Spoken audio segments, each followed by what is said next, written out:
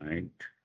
Here it says that the recording is started, but it's not putting the numbers 1 second, 2 seconds. Does anybody else have the counter running? No, but it says it's I recording. think it's recording. Just says recording. Okay. Yeah. Well, for you guys, this is Friday night, correct? Yeah. Okay.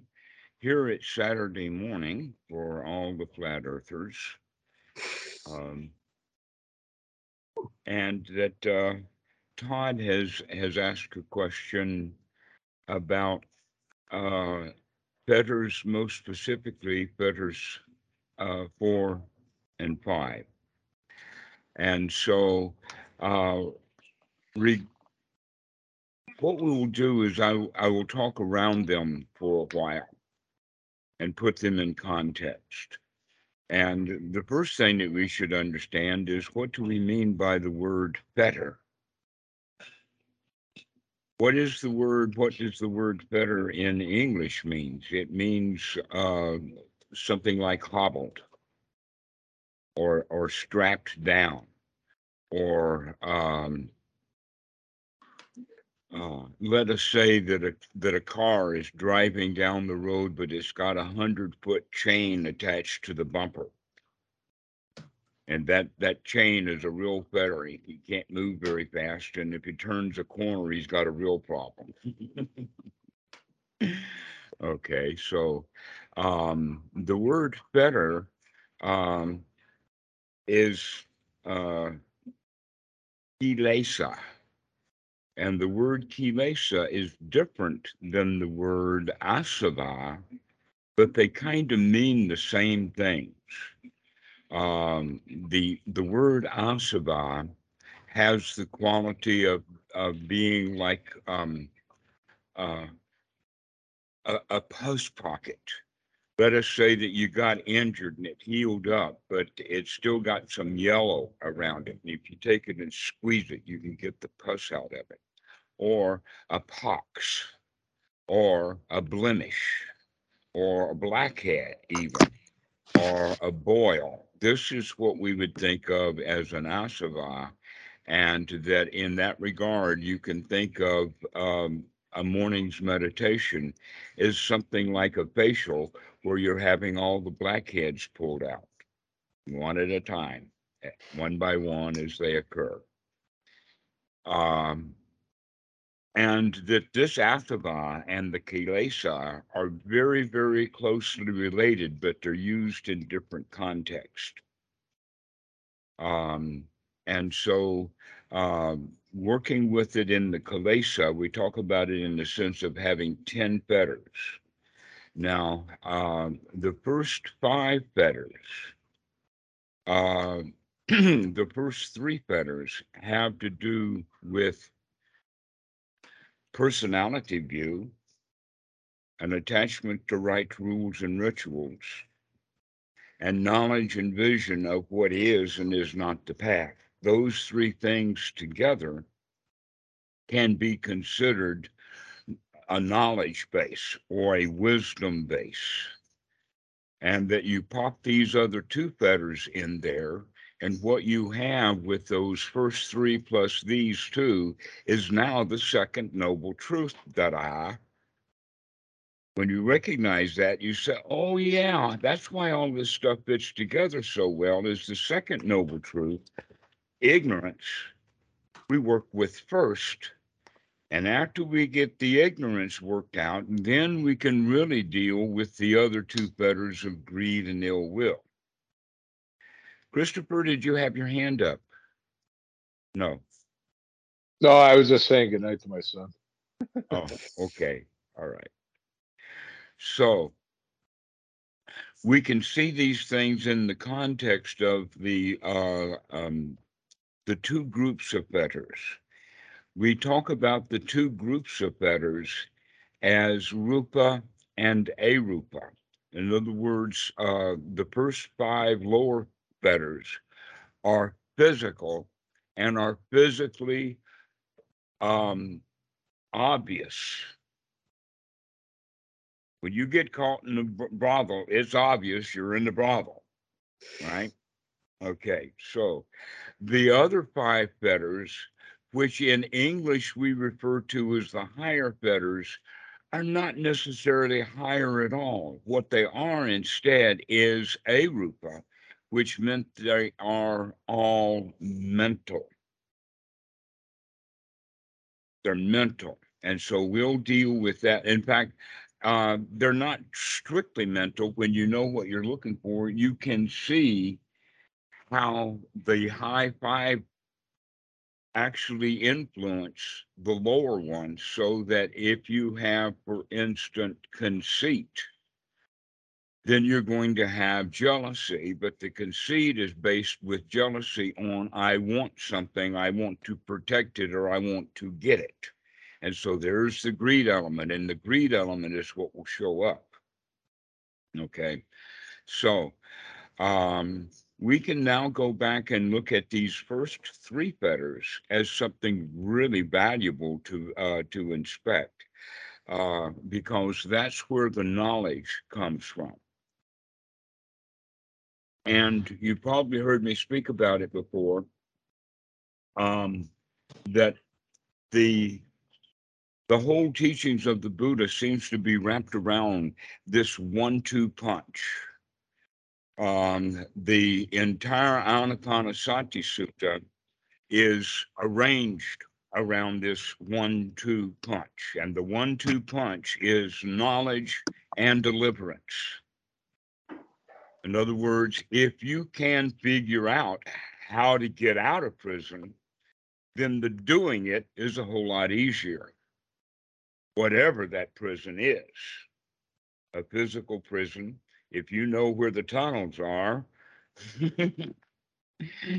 and sometimes gaining that knowledge of where the tunnels are, I mean, you've got to dig a tunnel. And so those first three fetters may have something of value. But the Anapanasati Sutra, I'll do a small review, in the sense of, first off, the Anapanasati Sutta announces itself as a very important sutta. And how it does that is because it starts off with an announcement that a great big meeting is going to happen on the next full moon. And then on that full moon, all of the big teachers, all the best well-known monks are mentioned in there, along with their students. And so Sariputta with 50 or so, and Mahamagala with 40 or so, and Mahakassapa and Chanda, and all of them. And in fact, the one name that's missing here that's so surprising is Ananda's name. It's not there. But after this is mentioned, then he talks about the various groups of people who were here, including those who have attained nobility.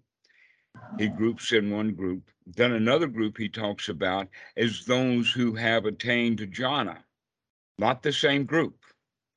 And then he mentions a third group of those that are practicing the Brahma Viharas or metta meditations. And then he brings it together and says, but now I'm going to teach you about Anapanasati that has great fruit and great benefit. In other words, we're talking about the fact that even in the time of the Buddha, there was a lot of variety. There were still people who were heavily into practicing the jhanas for the jhana's sake. There were those who were practicing metta for metta's sake, etc., like that. But Anapanasati is practiced now, he says, for the fulfillment of the four foundations of mindfulness. And then later, he says that Anapanasati is practiced for the fulfillment of the four foundations of mindfulness in a way that also fulfills the seven factors of enlightenment, the Sambhojana. And this is where the strength of sati really kicks in, because here it says unremitting sati, just like we have anapanasati, satipatthana, and right noble sati on the Eightfold Noble Path. When the sati of the Eightfold Noble Path matures, it matures into an unremitting mindfulness, which means it keeps coming back often. You keep remembering to be here now. You like it so much. You like being in the present moment so much better than you like reminiscing about the work that you've got to do. You remember often to keep coming back to the present moment. And there we do the investigation and the rest. Okay. And so we actually now do these 7 factors of enlightenment for the fulfillment of knowledge and deliverance. This twin combination, knowledge and deliverance, it is so obvious when we look at it from the perspective of the Fetters. That in fact, one of the things that I do is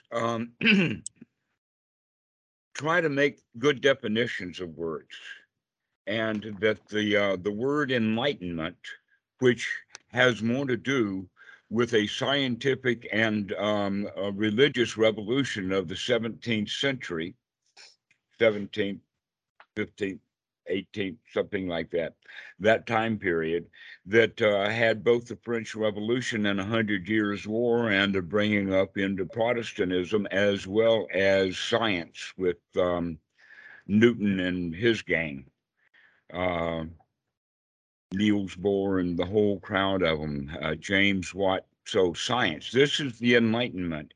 Why that word got stuck onto Buddhism, I don't have a clue, but it's useful. And the usage of it is that you can see the word enlightenment, that the whole word is built around the word light, with a front end and a tail end, but the word light. Well, here we go. How do we use the word light? We use the word daylight, shine a light on it. Let's put some light on this situation. It has to do with looking and investigating and seeing. That's why we bring a flashlight into the dark room. I've got a flashlight that I have right beside the big desktop, because I want to see when I'm looking into it. I don't want to have just the room's light. I want to have a big, strong um, light in there so that I can really see what I'm doing. This is the useful word for enlightenment because it has to do with the fact that we can really see what's going on. Knowledge. Then we have the other word light, like not heavy, lighten up. Uh, Angels are known to fly because they take themselves so lightly. Okay, this is the deliverance. That the deliverance then is the knowledge of how to break the kilesa, how to break these bonds.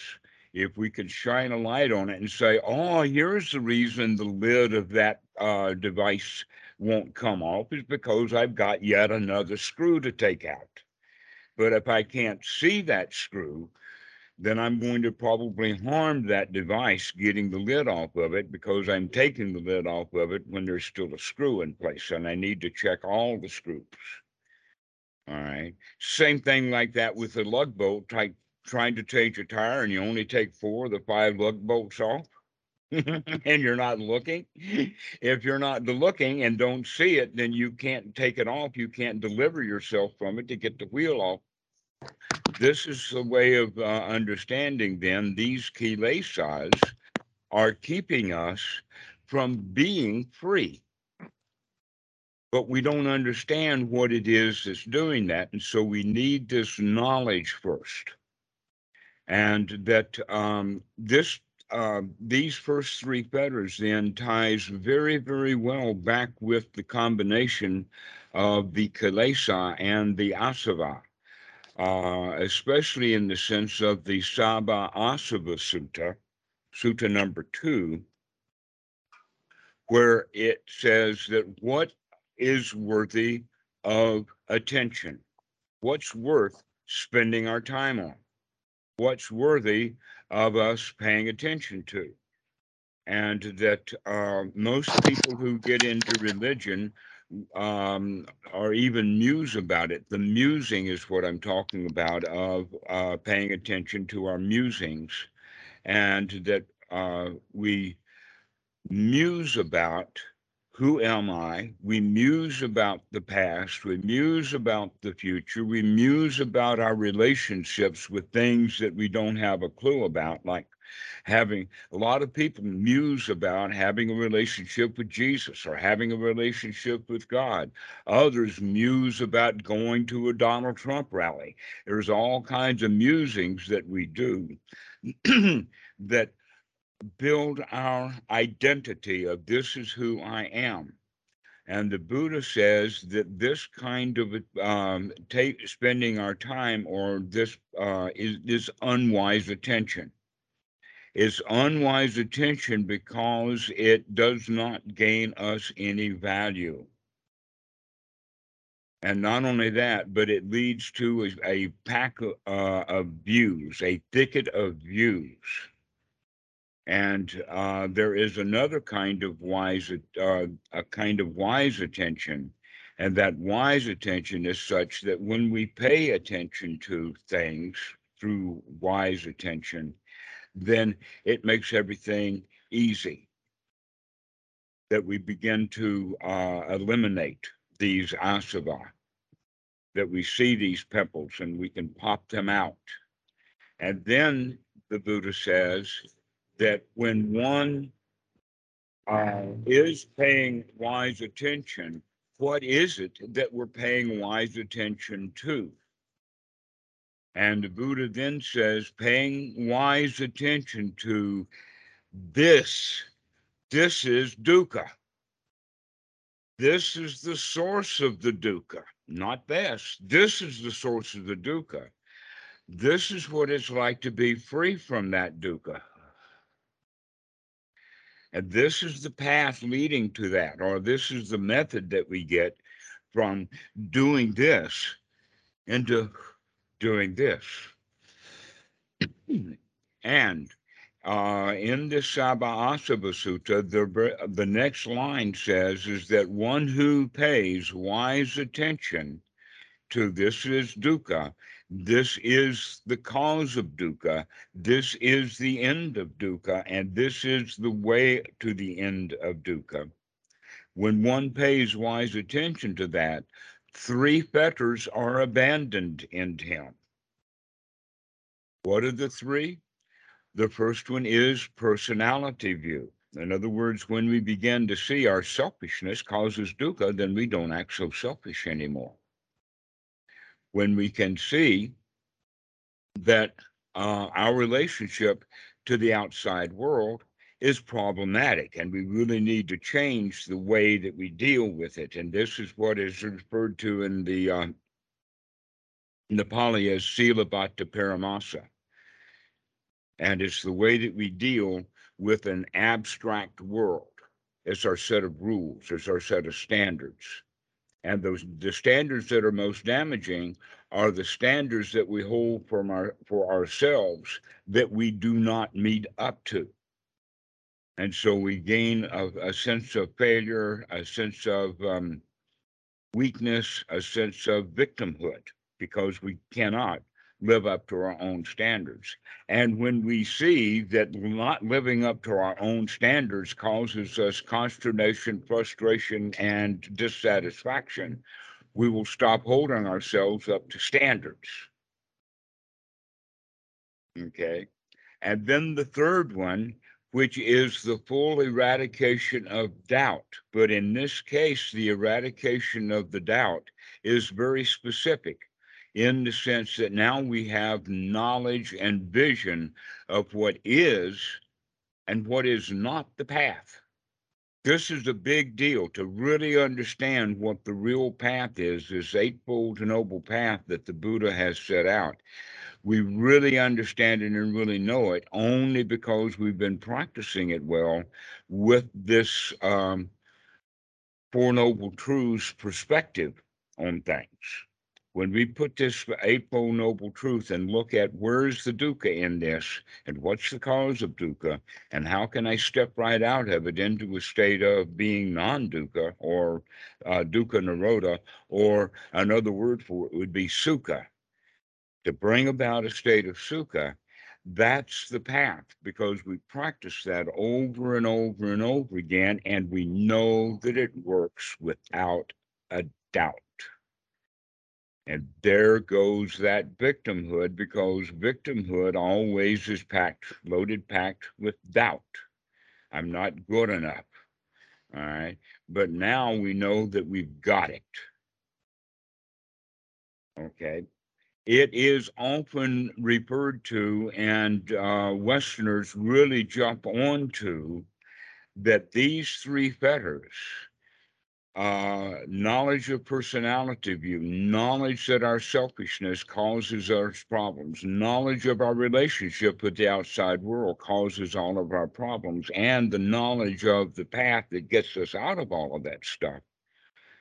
No doubt about it. Those three things put together is often referred to, that's the sotapan. Have you ever heard of that? It ain't so. But it's part of it. Let us say that this is absolutely the foundation or the floor for sotapan. But as that doubt diminishes, it diminishes into a new relationship with the world, so that we become friends with the world. We become friends with ourselves, that we, in fact, want to see our own wrongdoing. And we see it in a friendly way, because most people want to hide their mistakes. I mean, haven't you ever lied? I mean, little black lies, little white lies, all over the place. There's all of these lies because we're trying to protect ourselves from not meeting our own standards.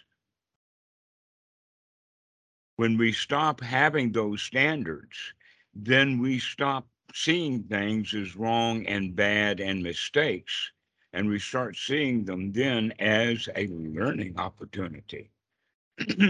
Hey, that's hot. I'm not going to touch that anymore. Is completely different from, oh, you should not be touching those hot things. They burn you, you know. Okay. There's a completely different. And so we change that attitude of, oh, you should not be touching hot things, into, wow, look at it when you do touch something hot, to recognize how hot that is quickly, so you don't stay there long doing a lot of damage. And so this is the real sotapan, is that one who is now steeped in and staying in the Dhamma most of the time. In other words, we start gaining the habit of, hello, Corey. Welcome aboard. We're right in the middle of it, so I'll let you just kind of hang in there and catch up with us. We're talking about the fetters, the kilesa. And so when we are practicing these first three fetters, remembering to look and remembering to see these Four Noble Truths over and over and over again, we get into the habit of seeing things through the lens of the Four Noble Truths. We begin to see things that way. We begin to recognize dukkha wherever it might be. This is a habit that we get into, and that the Buddha talks about it in the sense of two examples. One example is the young monk who is in the Wat. Though he's doing the Wat's duties, he's got, let us say, sweeping. So though he's got duties in the Wat, though he's got a life to live and all the other stuff, the number one thing that he's got on his mind always is the Dhamma. He's thinking about it. He's looking for it. He's looking for people talking together about the Dhamma, so that he can listen over here. He's going to go sweep close to them so that he can listen to what they're saying. Okay. The other example is a cow that has a young calf, a newborn calf, and though she continues to eat the grass, she's got an eye on that calf. She's going to make sure that that calf is well protected.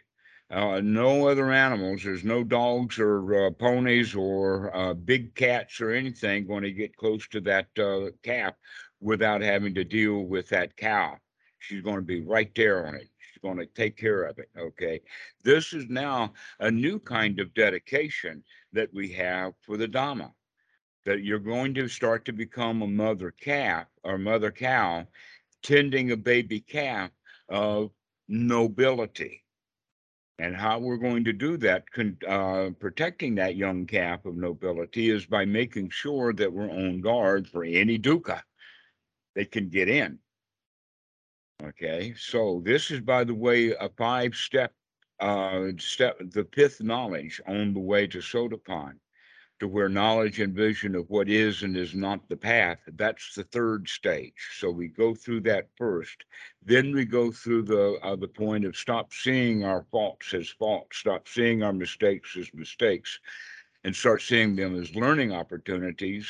Start seeing that it's sometimes we need to confess to the teacher and straighten that out and get things straightened out rather than letting them fester. And we begin to have a dedication to the Dhamma. The next one, step 6, the sixth knowledge, is the knowledge that we become actually eager.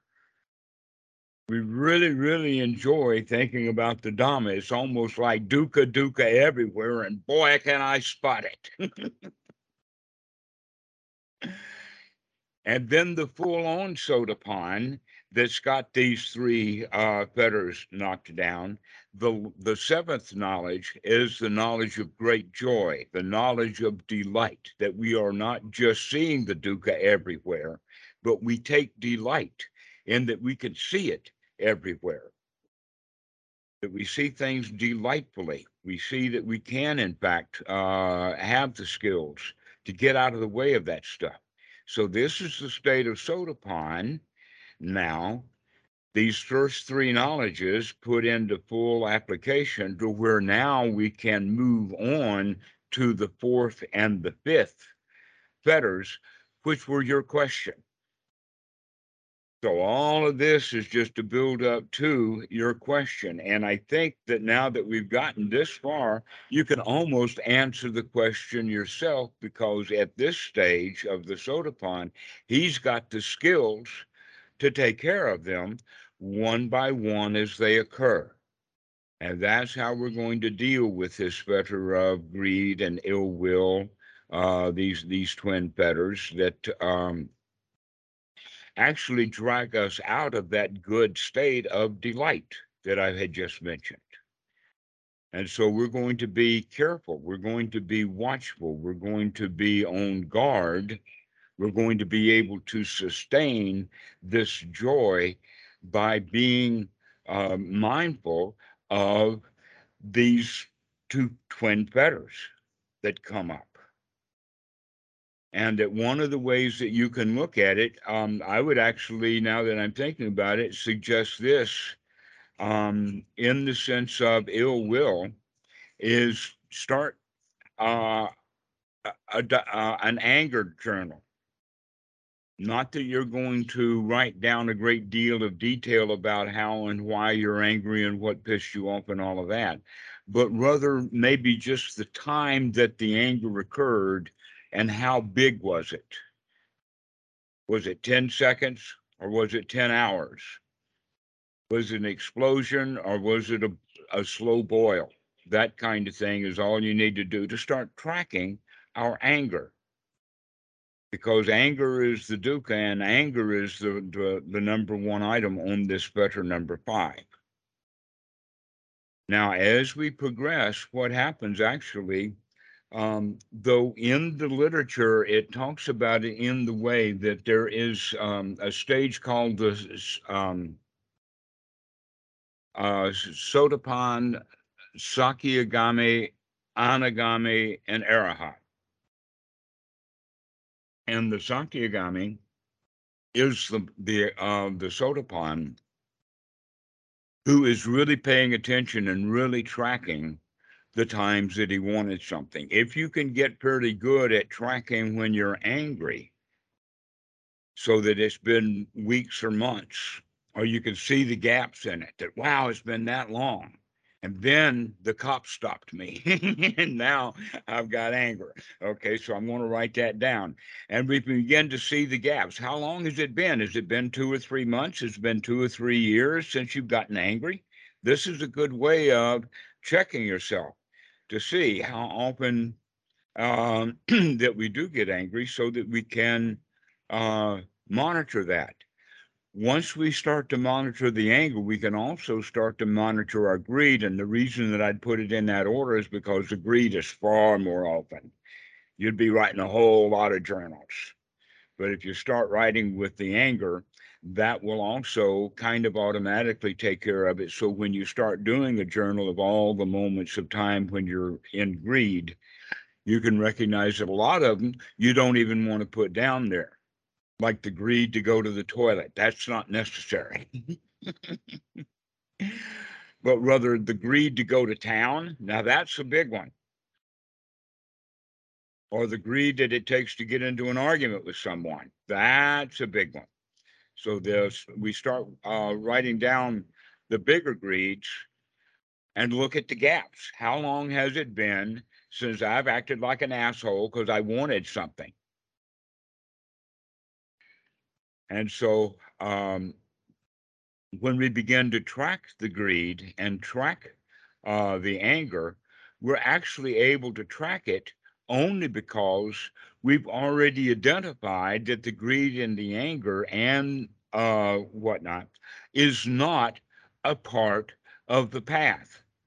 And remember that we talked about that we have knowledge and vision of what is the path, and what is not the path is anger and greed, wanting things that we don't have.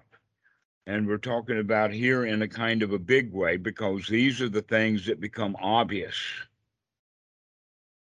If it can be seen, it's big.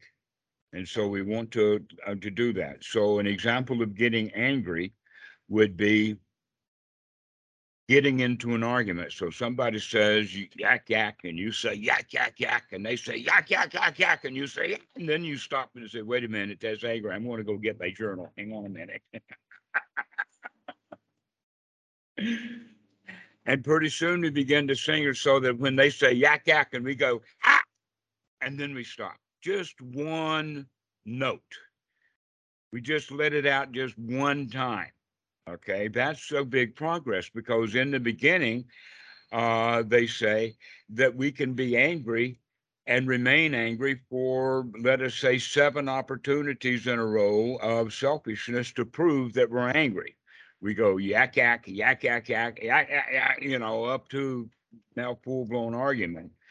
But as we gain skill in this, we're going to get it down to just one. We're just going to let that anger out just one time. And as soon as we let that out, we said, wait a minute, I caught it. I caught that loud voice. So begin to monitor for your loud. When you get loud, recognize it. That's a good opportunity to catch these fetters. And so reducing the number of them so that you can begin to get to the point of when you get angry, you don't let it out, you massage it in place. That in fact, the massaging is, hey, I was about to get angry, but I didn't. Ha ha.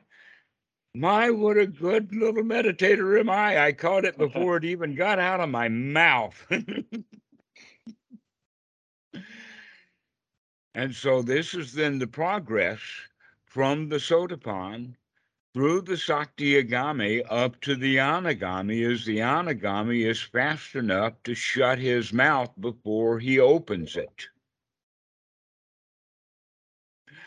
Okay, Corey, glad to see you. So this is how we begin to manage these fetters because we've got the skills built up through the practice as well as we've got the knowledge of how to deal with them.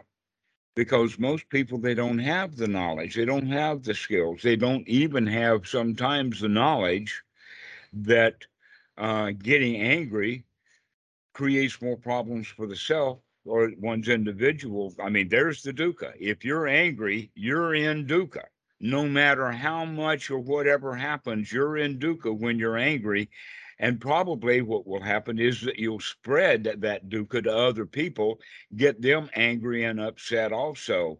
And so now it's multiplying. All right. So, but most people don't know that, because when we get angry, we almost always get angry because we're covering up fear. That anger is a better response than fear. So if we get angry, that means that we are protecting ourselves from a loss. That it's either we're either have just lost it, like you get the water bill. What, $150 water bill? You know, like that. We just lost $150 when I was expecting to lose 30. Or the other possibility is that is that you're about to lose something. Like they send you a notice saying next month something's going to happen and you don't like it. So it's either the notice that you have lost something or that you're about to lose something. And we don't like that because we feel a sense of loss. We feel a sense of fear, a sense of having something been taken away from us. Okay. And so our response to that is anger, makes us feel strong. The old guy that has the high water bill would rather stomp around his house for 5 minutes than just set the bill down and forget about it, because he's not wise. He doesn't recognize, he thinks that stomping around makes him feel powerful, and his only option is to feel cheated. So what that means is that when we begin to work with our own anger, we need to remove that layer of the anger itself, which we do out of gratification. In other words, we like getting angry because it's a whole lot better than being fearful. But when we recognize that that anger itself may be gratifying because it makes us feel better, it actually is very dangerous. And that in fact it does not have the benefit, that the angry feelings is just as bad or worse than the fear feelings anyway, that we really didn't help anything, we made it worse. And when we recognize that we're making it worse, now we can begin to peel back the anger and start looking at the fear. Well, now this is very interesting. We're talking about a kind of a long progression into it. I mean, look, we're already soda ponds. We've got all of this knowledge and vision, and we're working on this stuff, and now we're going to deal with fear. No, actually, we started dealing with fear right from the very get-go anyway. We're already fairly skilled at recognizing this fear by telling ourselves right now, when we're in seclusion and there is nothing to fear, we still get afraid anyway. So let's start dealing with that level of fear, the fear that's just there because of habit. And when we can come out of that fear and bring ourselves into a state of joy that is safe and secure and comfortable and satisfying. This is the reason that we practice that, because that is a better alternative than the anger fear complex that we have normally been dealing with things. And so this is where we deal with that. Let's see. Okay, so Miguel, you have a question. You need to unmute your mic.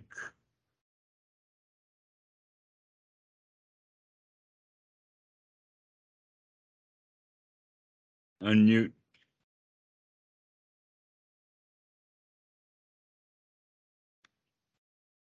Okay. I think that the mic is the blue button that's got a microphone and it should have a bar through it, because I see it. No. If you're on Does your anybody? phone, you should be able to unmute it with the microphone. Just press the screen, and there should be a microphone you can press.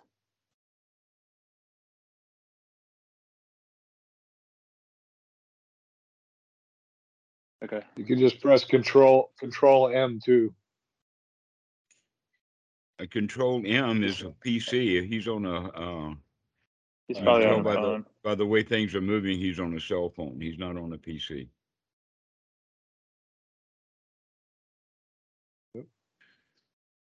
Probably come back. Oh.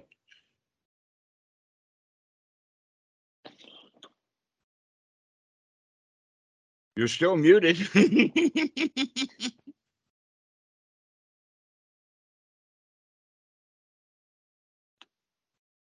Isn't the mute button someplace? I don't know what cell phone he's got, so I'm not sure. But there's got to be a microphone symbol there. Yeah.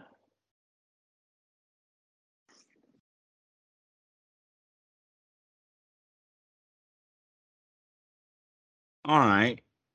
Well, I'll let Miguel deal with his microphone, and we'll continue on. And when you get it going, just say something, Miguel. We'll hear you.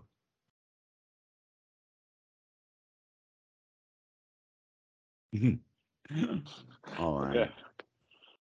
So we had just stopped at the point about the combination of fear and anger, and how the fear brings upon the anger. And we bring up the anger because it makes us feel better, gives us a feeling of power, a feeling of superiority, and whatnot like that, that covers up that fear. And so, if we can begin then to see this, now we can dispense with the anger and start looking at the fear directly about why do we become afraid just because the laptop broke? Why do we become afraid just because the cops stop us? Why do we become afraid just because the doctor told me I've got colon cancer? I know I've been an asshole my whole life. He doesn't have to hear it from him. But we do. We become afraid because we cling to things. And so this is the introduction then into the higher fetters, is the mental stuff. And so it kind of goes all around full circle because we were dealing with the mental stuff already from the beginning when we were in seclusion. So now what we're looking at is that if we can learn to deal with that stuff in seclusion where we're actually secluded from real problems, and deal with only our own mind, then when we get back out into the world and deal with them with real problems, we can deal with them with the finesse and the joy that we're able to deal with them when they were very small or just merely mental in our own mind. Okay. And so this is and by the way, the issue would be, let us say that somebody does go to the doctor and gets diagnosed with colon cancer. When he goes home, what is his options? If he has the option of, hey, I can handle this, let me change my diet, let me do a few things, let me look at what's going on, then he might have a different. But if somebody goes home and says, oh, poor me, this is terrible, I don't know what happened, and and they get themselves all worked up and in a state of, let us say, a lot of stomach acid, that in fact the acid may in fact have something to do with colon cancer. That if we can get bland inside, that may help cure that colon cancer. That's one of the things about cancer that they don't understand it well enough. But some psychologists actually use the phrase of cancer as eating oneself alive. In the same vein that, oh, a heart attack, that means your heart attacked you? What were you doing to the poor thing? It brought back.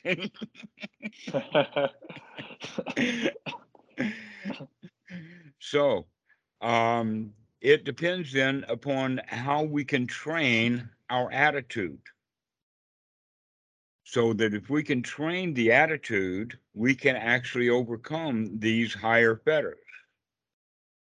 But the first five, the lower fetters, are actually higher and lower is not correct. Obvious and subtle would be a much better way of looking at it. In the Pali, they talk about it rupa and arupa. Okay. So, rather than getting into an overly detailed examination of the high five or the higher fetters or the arupa fetters, it would be better to look at some of them, the ones that are really important anyway, and deal with the others. But we can say that, well, wait a minute, there's really only one that we have to deal with, and that's the issue of the fear. And that if we can come to a point to where we see life as wonderful but temporary. Imagine two old ladies that have just seen each other, haven't seen each other for a long time, and they come to meet. When they come to meet, they're very, very glad to see each other, right? And they will stand and talk and reminisce and be overjoyed to see each other. But then something happens and it's time to go. One of them will think of something. Oh, I've got to move on. I got to go. All right. The same thing happens in all meetings. Anytime that you come to someone and have a greeting and an introduction, it doesn't last long and then it's over. Right? Okay. Your life is that way too. Your life is short. Enjoy it. Greet it like the best friend you ever had, knowing that you're going to have to say goodbye to it really soon.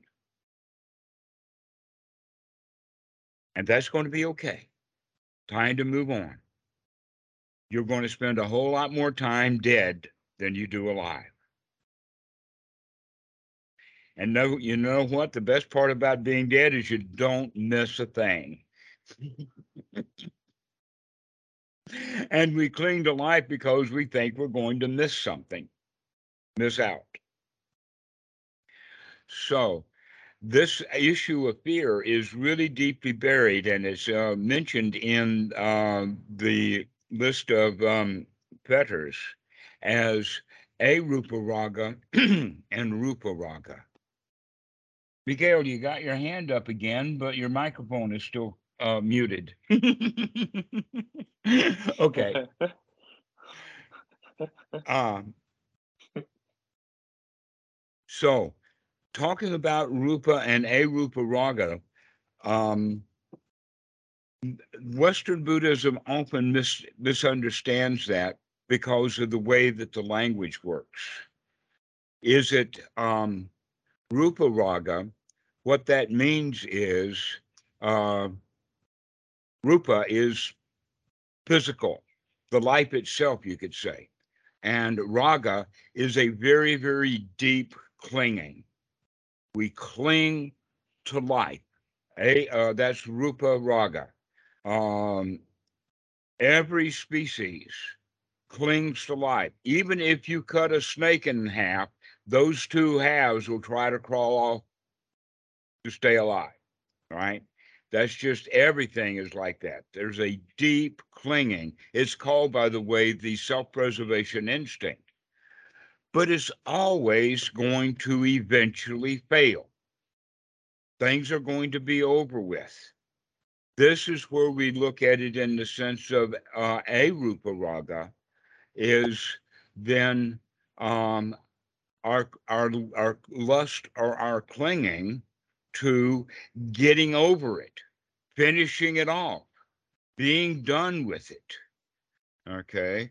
We do that with relationships. I'm done here. We do it with jobs. We're really glad to leave that old job. We've had enough of it and we want to go someplace else. And so this is what we mean by the arupa raga. It has to do then as the exact opposite of the rupa raga, and the rupa raga and the arupa raga are wrapped around fear. Fear of, am I going to survive or not? But if we see life as the way that I introduced it, with two old ladies who come together and joyfully are really glad to see each other for a short time and then it's over, that's how we begin to see that it's really going to be okay that we die. We'll get over it, or we won't. Even if we don't survive, that's okay. And so we can begin to deal with our fear that way also. That in fact, just as we're sitting in meditation and recognizing that there's no alligators on the floor, there's no spiders on the keyboard, everything is okay and safe right now, we can take the kind of the longer picture then and recognize I'm going to die, and that's okay. I can handle that. There's nothing to be afraid of. Okay, so there is an alligator on the on the on the porch right now. I wonder which leg he'll get first. That in fact there is a sutta. I don't know where it is. I've only heard about it, and I haven't actually seen it. And it may, in fact, be Mahayana. But the story is that the young monk gets chased by a tiger, and while he is when he's caught, the tiger starts to eat him. And as the tiger is eating his legs, he becomes a sotapan. And as the tiger is coming up to the waist, he becomes a nanagami. And just as he dies, he becomes an arahat. Okay. This is, in other words, the letting go. Oh, okay, I can handle this. Yeah, having my leg eaten by an alligator is not as bad as I thought it was. And so this is because we begin to get in a state of acceptance. So this acceptance of what happens then is what really frees the arahat, is because he becomes completely fearless in all cases, even the ones that would be dangerous. Now, this is kind of a problem for arahats because that would mean that at any opportunity for them to die, they would. And yet an arahat is very, very precious to his friends around him. They want to keep him alive, and so they want to keep him protected.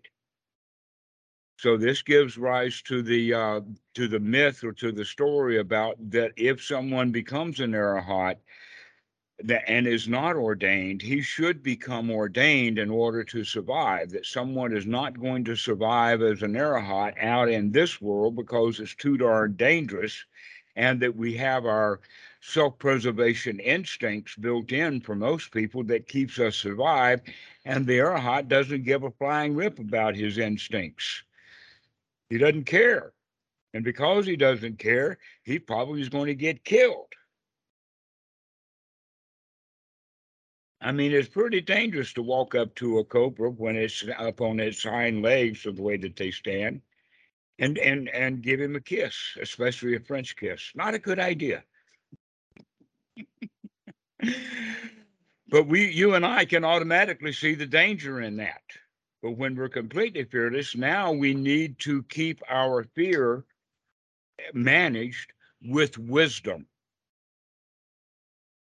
Fortunately, most arahats know that even though they don't feel danger, they still will avoid the snake, because the Buddha said to avoid snakes.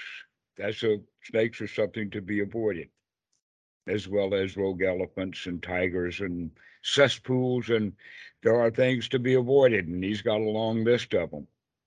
So we do that then with wisdom, because we have managed our instincts to the point that we do not allow the uh, instinct of fear to rule our lives anymore.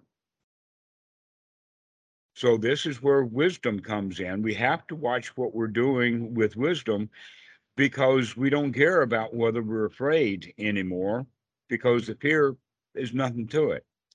So that's one of the ways then of talking about these arupa raga and rupa raga, or these higher fetters. If we could get a handle on that and understand that, then we can also look at another one, and another one would be conceit. The Pali word for it is mana.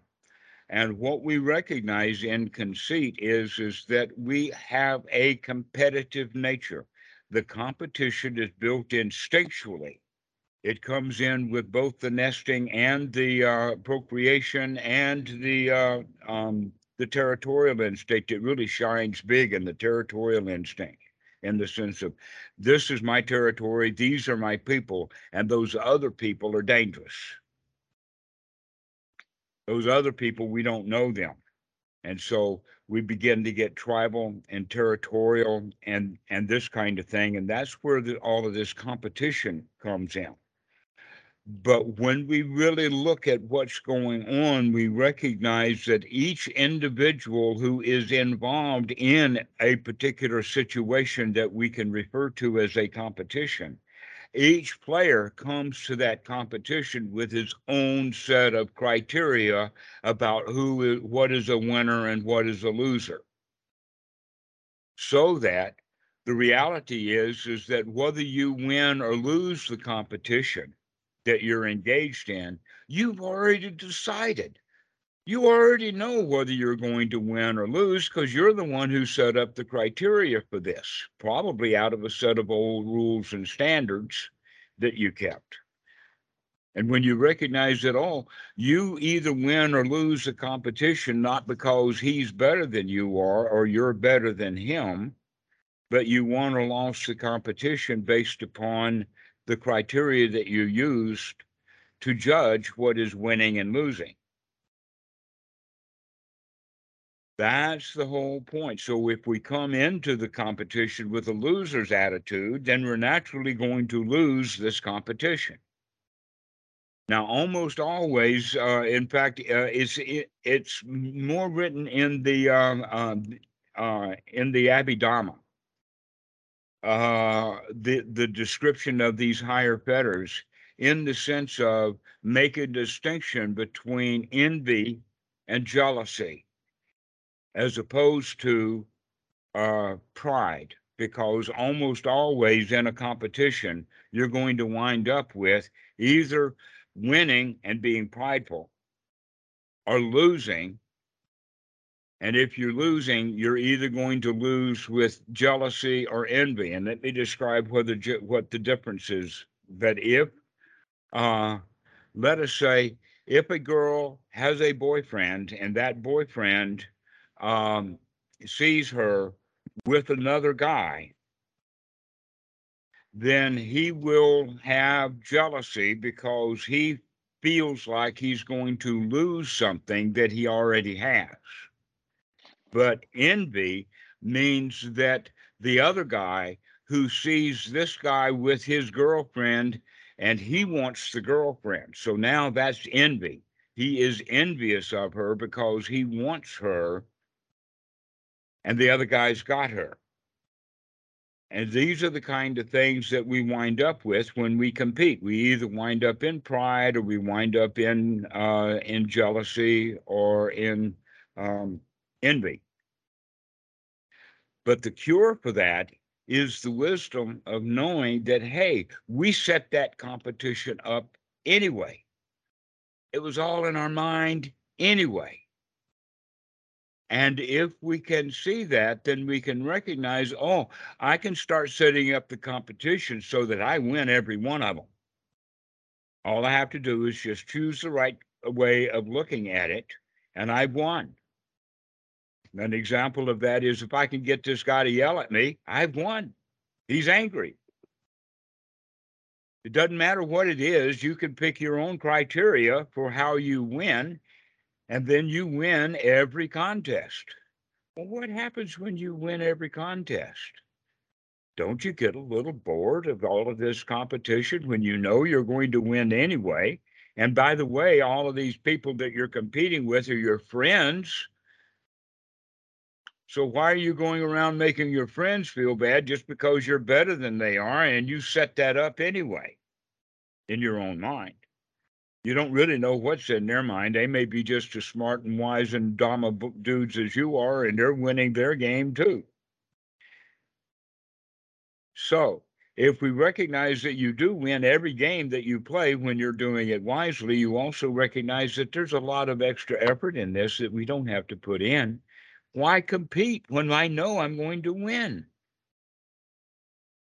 I'm going to win this thing. I'm not bothered to compete. Yes, Scott. Okay, so what you just said is really interesting to me. So let's say deeply in love with his girlfriend, and then this other guy takes the girl, right? So, like normally speaking, like that guy's gonna be jealous, right? And like he's gonna feel like a loser. How Mhm. would you? How does he like see that as a winner? Well, along the way, what happened was that it's unlikely for the guy to be so asleep that this other guy came in and just took his girl. That's possible. People can be that asleep. Ordinary people, they lose things and they don't even see the process of losing it. But normally what happens is that when the first occurrence was that he saw his girlfriend with this guy when they were just introducing her at a distance. And it was in his mind that he put him together. You were the one that said, in fact, Scott, that he lost her.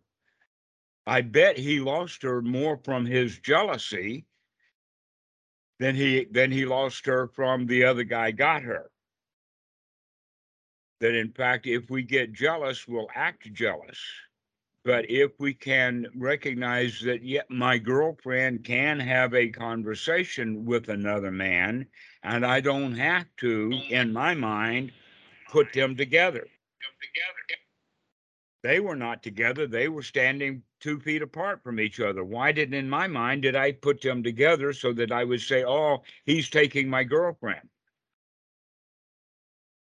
That in fact, the guy who lost his girlfriend could have been the reason himself. His jealousy drove her away. And he didn't ever know that. He didn't watch what Okay, was so, going on. all right. So let's say that happened. Then what? Then what? Oh, after you've lost the girl? Yeah. How do you know you've lost her?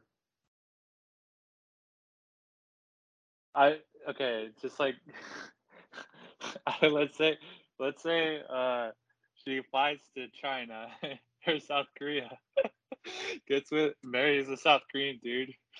There's no coming back. Okay, it's done.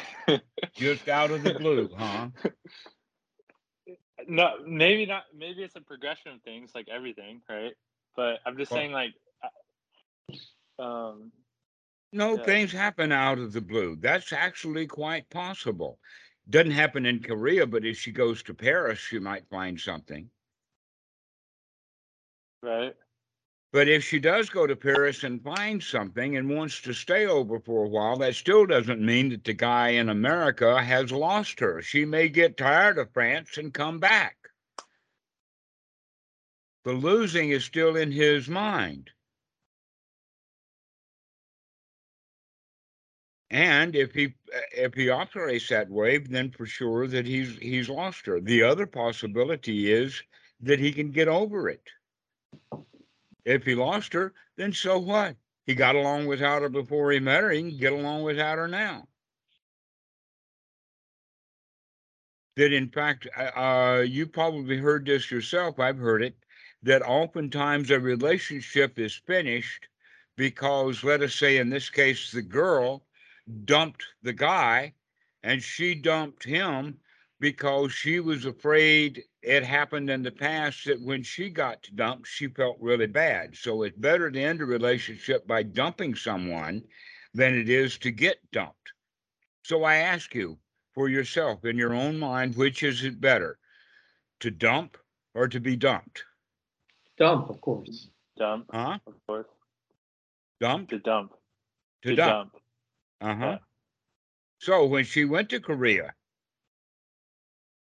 you dumped her. She's gone.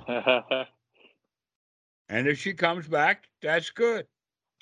That's a great way to think of it too. Instead of it's happening to me, victim, it's just part of nature. Oh, you went away. Exactly. Exactly. So getting dumped is something that happens to a loser, and dumping is something that the winner does when he's moving on. And I just Which went through that recently. mm. And I'm glad you got your microphone going too. well, I went from the phone to the computer. Okay. But yeah, I normally had been dumped, but this time I did the dumping. Um, and I felt a little bit bad about it, but it was I was following my truth. I just knew it wasn't going to work out. Mm-hmm. But it wasn't like I want to get out first because in the past, I would always be dumped. But I also see I at work, I've been fired a couple times. One time was with downsizing, but I could have seen it coming. And now that I look back, I did see it coming, Uh-huh. and Uh-huh. it's a great lesson. Yes, exactly. So that's another example of what we're talking about. Is it better to get fired or to quit? Hmm.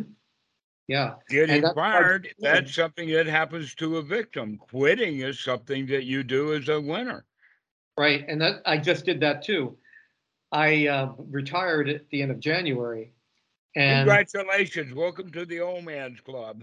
hey, I love it. I should have done it a lot sooner, but hey, at 65 in 1 month. But I just realized that I hated the job, and why prolong it? And so I told them, "See you later," and that was the best thing to do. Hmm.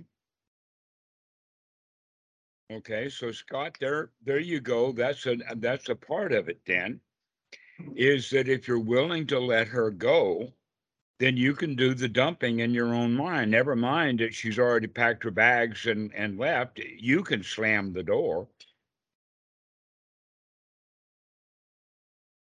Or you could be victimized, which is your choice. If you've really lost her, then say happily goodbye to her.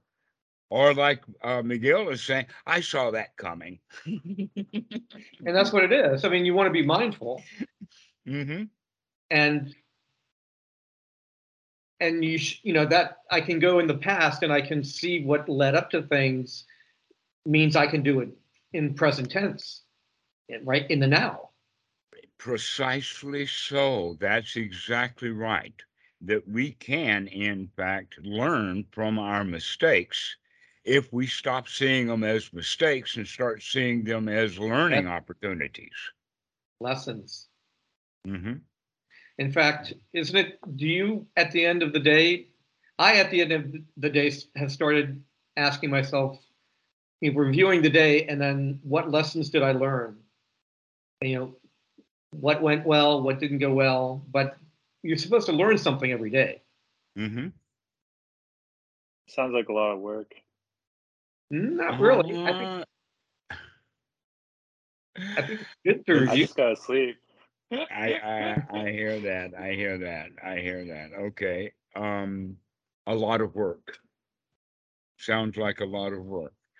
It's even more work when you do it the other way, which I was about to mention. And that is that you don't wait to the end of the day to do a reflection, that you keep that reflection going. Oh, I How like that. was this? How are things right now? And that's Yep. really a measure of being in the now. Hmm. Yes, start remembering to be in the now. Right. And I like that. all, beginners automatically see, oh, that's a whole lot of work. Well, it is if you don't have the skills.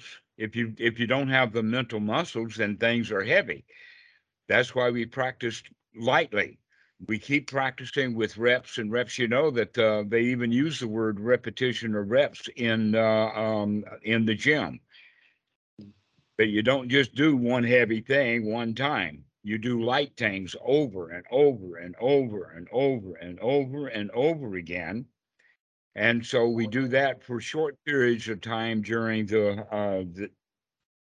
uh, let us say 4, 5, 6 times a day for about 10 minutes. We do that. A lot of students immediately want to start doing it all day long, and then they get tired and frustrated. But I would recommend, no, you only want to do this anapanasati practice for a total of about an hour a day, broken up into, let us say, 6 10-minute sessions, so that you can really practice it and really massage it and really, really get it going. That a brand new piano student, let us say in his first or second year of practicing piano, that if he puts in 30 minutes of practice a day, he's going to make good progress. If his mother makes him sit in front of that keyboard all day long, he's going to hate it. All right. So don't think that you've got to practice anapanasati all the time, but we do want to build it up as a skill. We want to do the repetition, want to do it often and do it often and do it often. And then it begins to happen spontaneously. That now it happens without it being a lot of work.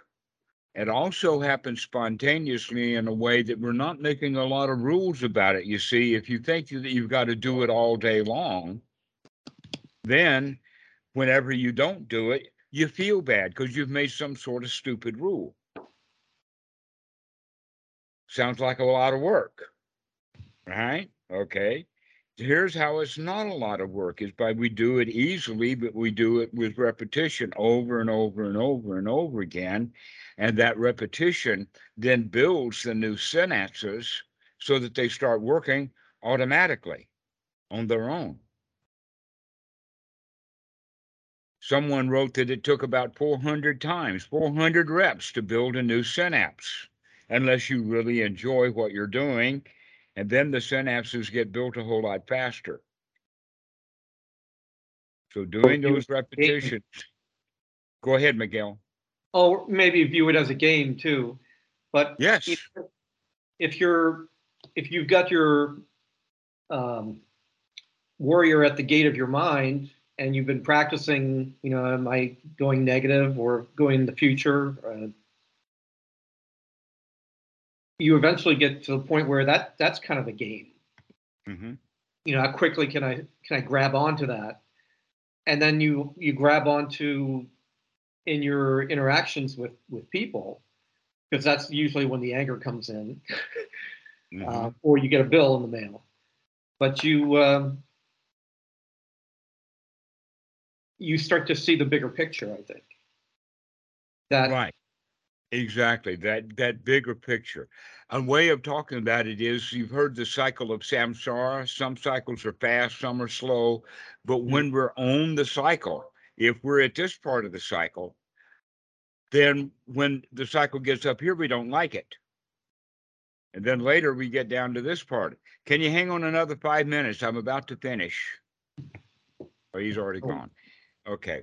So when we're on this cycle, and this part of the cycle happens and we like it, then when we get to this part of the cycle, we don't like it. And then we get to this part of the cycle and we like it again. Right? But when we draw back and recognize, hey, this cycle is going on, and here I was caught up in the liking and not liking while I was on that cycle. If I would draw back, I can see things a whole lot better. And now I can enjoy the whole cycle.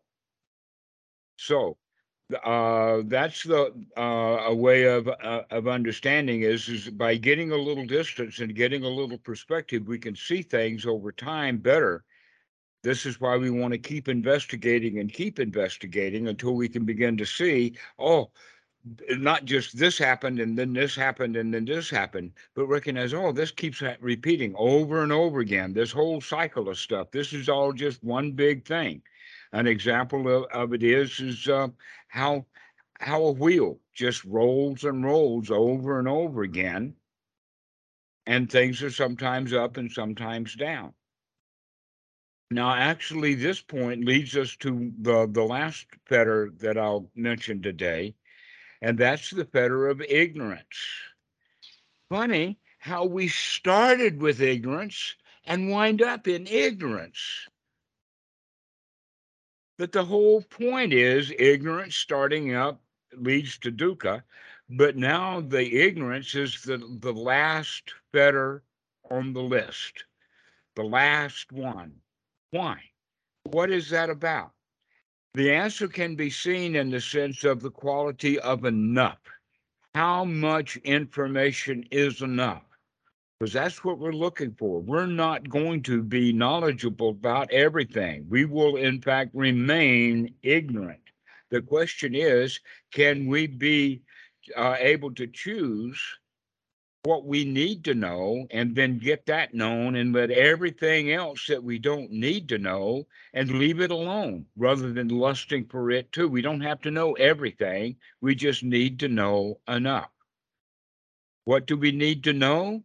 We need to know how to be happy, how to be carefree, how to be easygoing, how to enjoy our meetings with people or even our own lives, and then enjoy the meeting and then let it go when it's time. This is all we really need to know. And I don't need to know the name of every important philosopher. I don't need to know all the details of a religion. I don't need to know even all of the suttas. I don't need to know all of that. We only need to know enough. And just enough, just a little dab will do you. That's actually an attachment too, isn't it? If you want to keep on knowing things. Oh, they call them scholars. And boy, do Ah. we have a lot of Buddhist scholars. If they would stay with the Four Noble Truths, they would learn a lot, but they don't. They want more data. They want more information. They want more That's suttas to read. part of the scientific religion is knowledge acquisition. It seems. Mm-hmm. Okay. Well, we've been going on for a while. I think that this is a good time to stop. Yeah. Scott, are you satisfied now with our little discussion of the fetters? We haven't covered them all, but we've put them in sequence and got a kind of a handle on how this stuff works. Oh, I didn't. I'm not the one who asked about the fetters. I Huh? did, but I was the one who asked. But yes, thank you. Thank you for was asking. a very I'm thanks. satisfied though. No, that All was right. very helpful and interesting. Rana, I do have one question. Can you hang on for a Sure. minute? It just has to do with anger, and Mm-hmm. I'm wondering, um, for someone who doesn't have the grasp that you might have of this, and um, how do you get them out of anger? You know, How if do you get them out of yeah, anger? if you've got Who's some, the M, the left ear and the right ear? Mhm. Well, Because how can I help that someone the anger is between them. when someone is expressing anger? What's the best way to help them get past that? All right. We can take a few minutes to talk about that. I'd The appreciate one it. the first thing is the difference between whether they're angry at you or angry at something else, because Mhm. this will influence how you handle it. The second thing to look at is, um, do we have to deal with our own anger also? In other words, when he's angry, I'm more than likely going to want him to stop being angry, and I'll want him to stop being angry bad enough to get angry and pissed off at him for being angry. No, that's not happening. Okay. So if you can maintain your cool, Mhm. because if that's the case, if in fact we can't maintain our cool, then the thing to do then is to gain seclusion or get our distance, to walk away, go to the toilet, say I'll be back in a jiffy, and Okay. that jiffy takes years. Or I'll be right back, something like that. Okay, but get out of that situation because you're not dealing with it very well. Mhm. And so maybe just a potty break would be enough to get calmed down so that you can come back and talk to him again. And this conversation may take 3 potty breaks. Yeah. Okay. But if you can handle it so that you don't need to get your own seclusion to get your mind, if your mind is already in a state of joy, then the way to handle him is by remaining joyful and let him see your joy and that in fact, when it becomes obvious, then you can begin to talk to him in the sense of, well, it's not really that big of a deal, and you can get over it. Okay. But you can only do that with him if he's angry at something else. If he's angry at you, we need a better Right. practice or cooling off. No, But it's the external stuff. right. If he's angry at something else, then what you can do is you can Probably at modify himself. it. Probably at Mhm. himself. Angry at himself. Still, that's even better one in the sense of it's no big deal. Yeah. It's not a big deal at all. I don't understand why you're angry at that. Mhm. I think it's funny. And now you've just changed it. I think it's funny. And you start turning it around. And now you can start teasing him about it Uh, and say, that's such a little thing. And here you are, gotten yourself all worked up. I bet you could see how funny it is. You would smile. mhm. And then you start talking about smiling because there's something about the neurophysiology that if you think happy thoughts, the face will smile. But if you put the face in a smiling position, it will help your attitude. They Right. even talk about it, about putting a pencil or something between your teeth like that. And just that gesture, making those muscles change, Mhm. will begin to change the attitude. So the way that you can talk about it is to see if you can tease this guy into having a little smile. And then you can say, aha, I see that smile. That was a little one, but you can do better than that. And then he'll I like start to that. grin. I like that. Okay. Thank you. That's great advice. Thank you very much. Right. And so it's a process of be not in a harsh way, but in a joyful, happy little way. You belittle what he is angry at. Hmm. And Right. then you point to him that you don't see that it's worth angry. Why should he? And that if you look at it carefully, it's not worth getting angry at. And Yeah. then you start changing the table and start talking about smiling and see if you can get him to smile. If you can get him to smile, your job is finished here. Yeah. Just poke him a little bit and keep Hmm. smiling myself and laughing. Uh-huh. Exactly. This may take a while. Hmm. This may not give instant success, Right. but if you practice it, you'll gain some skills. Just like you said earlier, Hmm. you got to practice it. Fantastic advice. Thank you. I appreciate it very much. Okay. All right. Well, let's go ahead and finish this now. Todd, we will see you later. Thank you for your questions. Yeah, Thanks Todd. for Thank you. the answers. I really Okay. appreciate it. All right, guys. All right. Sure. Have a great week. Bye. Yeah. Thank you Okay. very Bye much. bye. Bye. Thank you. Bye.